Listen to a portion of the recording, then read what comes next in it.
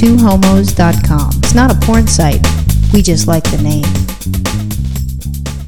You know, there's one thing that's unique to lesbian relationships is we really have our own set of rituals that I'm not sure the straight people have. We do things a little bit differently. Yeah, some things can cross over and some things I don't think can. For example, like the U-Haul thing, I think that's more with lesbians, not with straight couples. I mean, you know, you go on a date with a girl, you know, you have sex with them. In some cases, you don't even get to have sex with them, and the women are moving in together. Oh my God, they move in without even having sex with her? Yeah, it's like the whole nesting thing. Oh, good Lord, I'd want to know first. I mean, if I'm going to move in with her, it's going to be at least a few months, right? So I want to know. We were, like 5 years?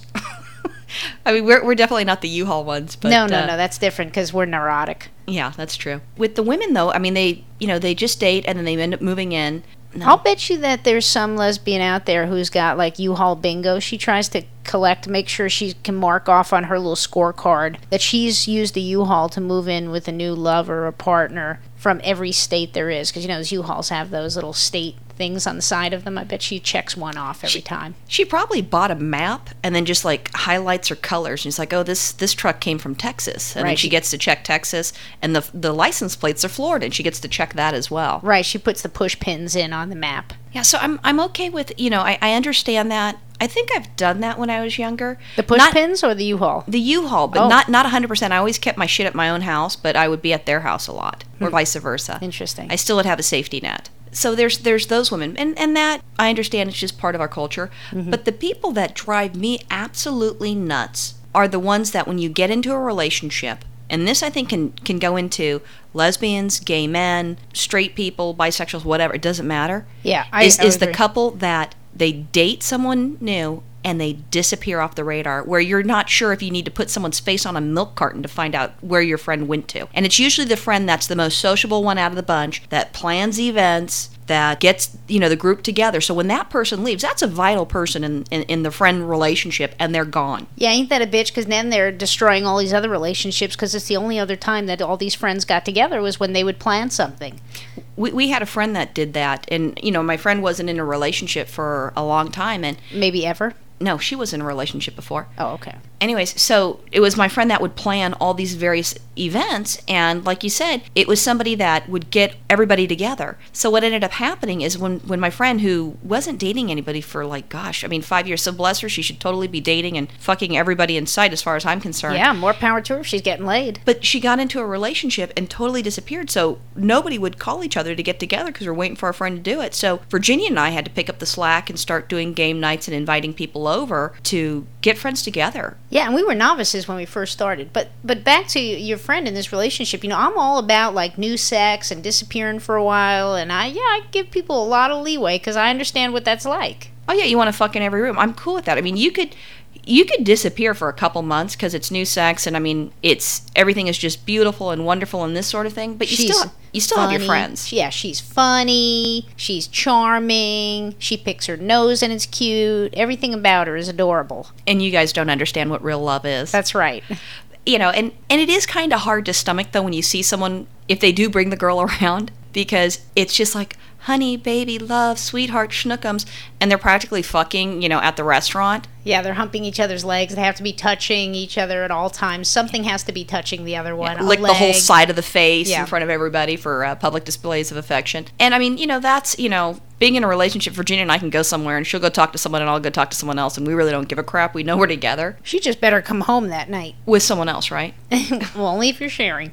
Of course I'd share. Okay, then. Yeah, but the friends that just totally disappear, that's the part that I don't understand, is that, you know, if you've been around your friends for such a long time period, just to drop off, no phone calls, or if you call them, they don't call you back, no emails. I mean, it's like they're dead. And then when the girl breaks up with your friend, you know, then she ends up being a wreck, crying, and then, you know, wants to sniffle, and it's like, you weren't even there for us when other things were going on in our lives. Right. Our dog passed away. Where were you? Yeah. So, but worse than that is when they actually start to merge into one person. Well, that's after then that would be the after the U-Haul, and then it would go into the dating where the I love you more than, they go back and forth of I love you, no, I love you even more. Then it goes into the merge. You're right. Right, and then they can't speak of each other as, like, singular pronouns, like, I'm going to do this. It's always, we're going to do this, we're going to do that. We're going to go to the bathroom. We feel this way, we feel that way. We're going to go get our hair cut. Yeah, and then that's where some more problems start, is then one lesbian goes to Supercuts and gets her hair cut in a nice little mullet, and then her girlfriend sees the beautiful little mullet with the nice weave, the little blonde highlights in it. And now the tail, the right, rat tail. And the rat tail, and she's, yep. And then she's got to go get one, too. But see, I think that, once again, when people start cloning, and that's what I'd refer to it as, is cloning. It could be guys will do that, lesbians will do that, straight people do that, bisexuals, whoever they're dating, they'll do that. And they clone where it's the same haircut, it's the same style, it ends up being two brains turned into one brain. Well, they like to go shopping together, so when they make that shopping trip to Mervyn's, they got to buy the little khaki men's shorts together, so then they with have the pockets. that, right? And then the sneakers are on sale, so they both got to get sneakers, and whoops, it's the same kind. Oh, well, the swoosh is a different color on yours.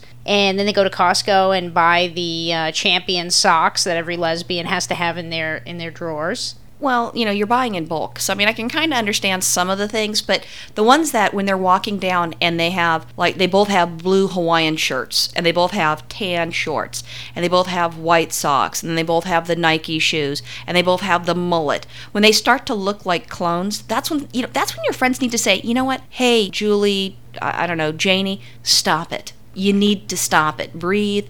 And stop it. So now their names are almost the same, yeah. Julie and Janie. We just call them the Jays.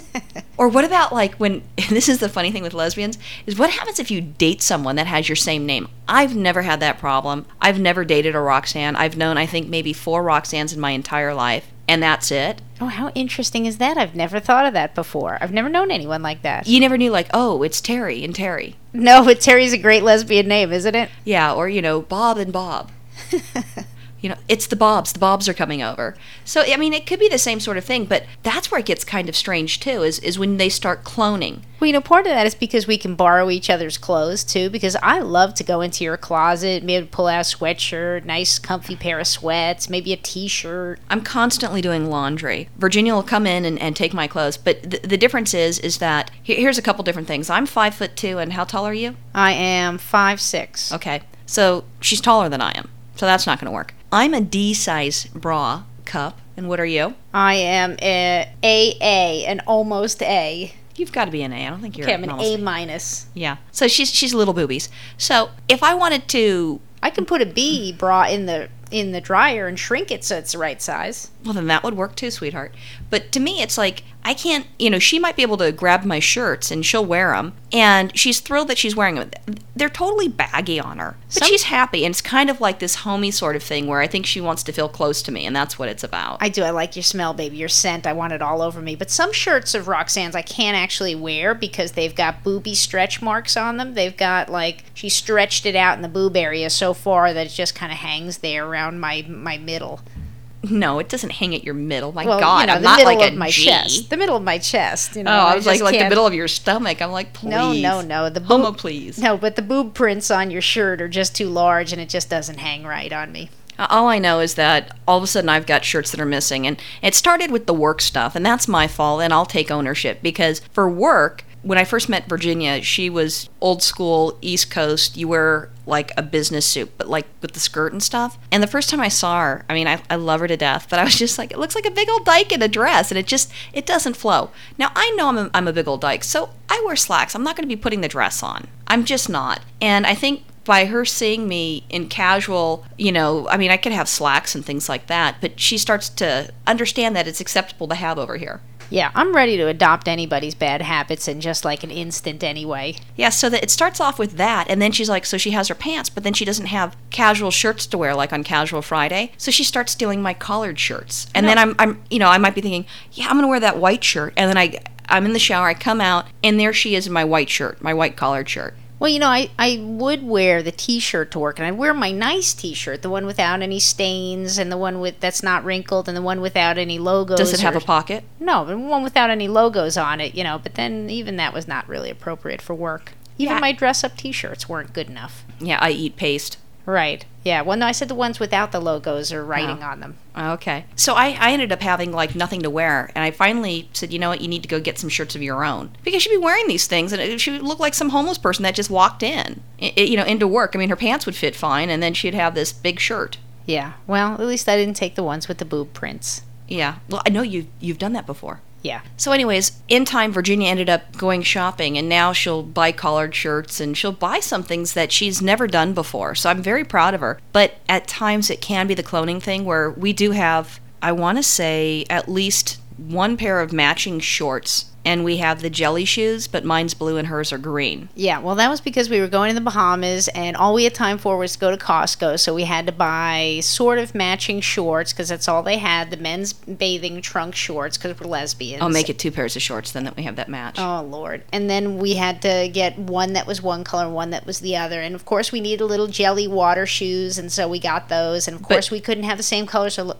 Roxanne got the best color, and then I had to go back and put my shorts back and pick out another pair of color shorts so that they would match my jelly shoes. Long story short is we were doing the clone thing too, so we can't cast a stone. I think the only thing we can really cast a stone at is the friends that disappear off the face of the earth. So if you are dating someone, here's the etiquette. You could date someone, you could fuck them and just go crazy and ignore your friends for 2 months. But at some point, pick up the phone, let them know that you still love them. They'll let you know that they love you and they miss you, and bring your whore to your friends, and then we'll all hang out until she dumps your ass, breaks your heart, and we'll give you love. And for God's sakes, people, you're not a we. You can be an individual. Right. Bye. Bye.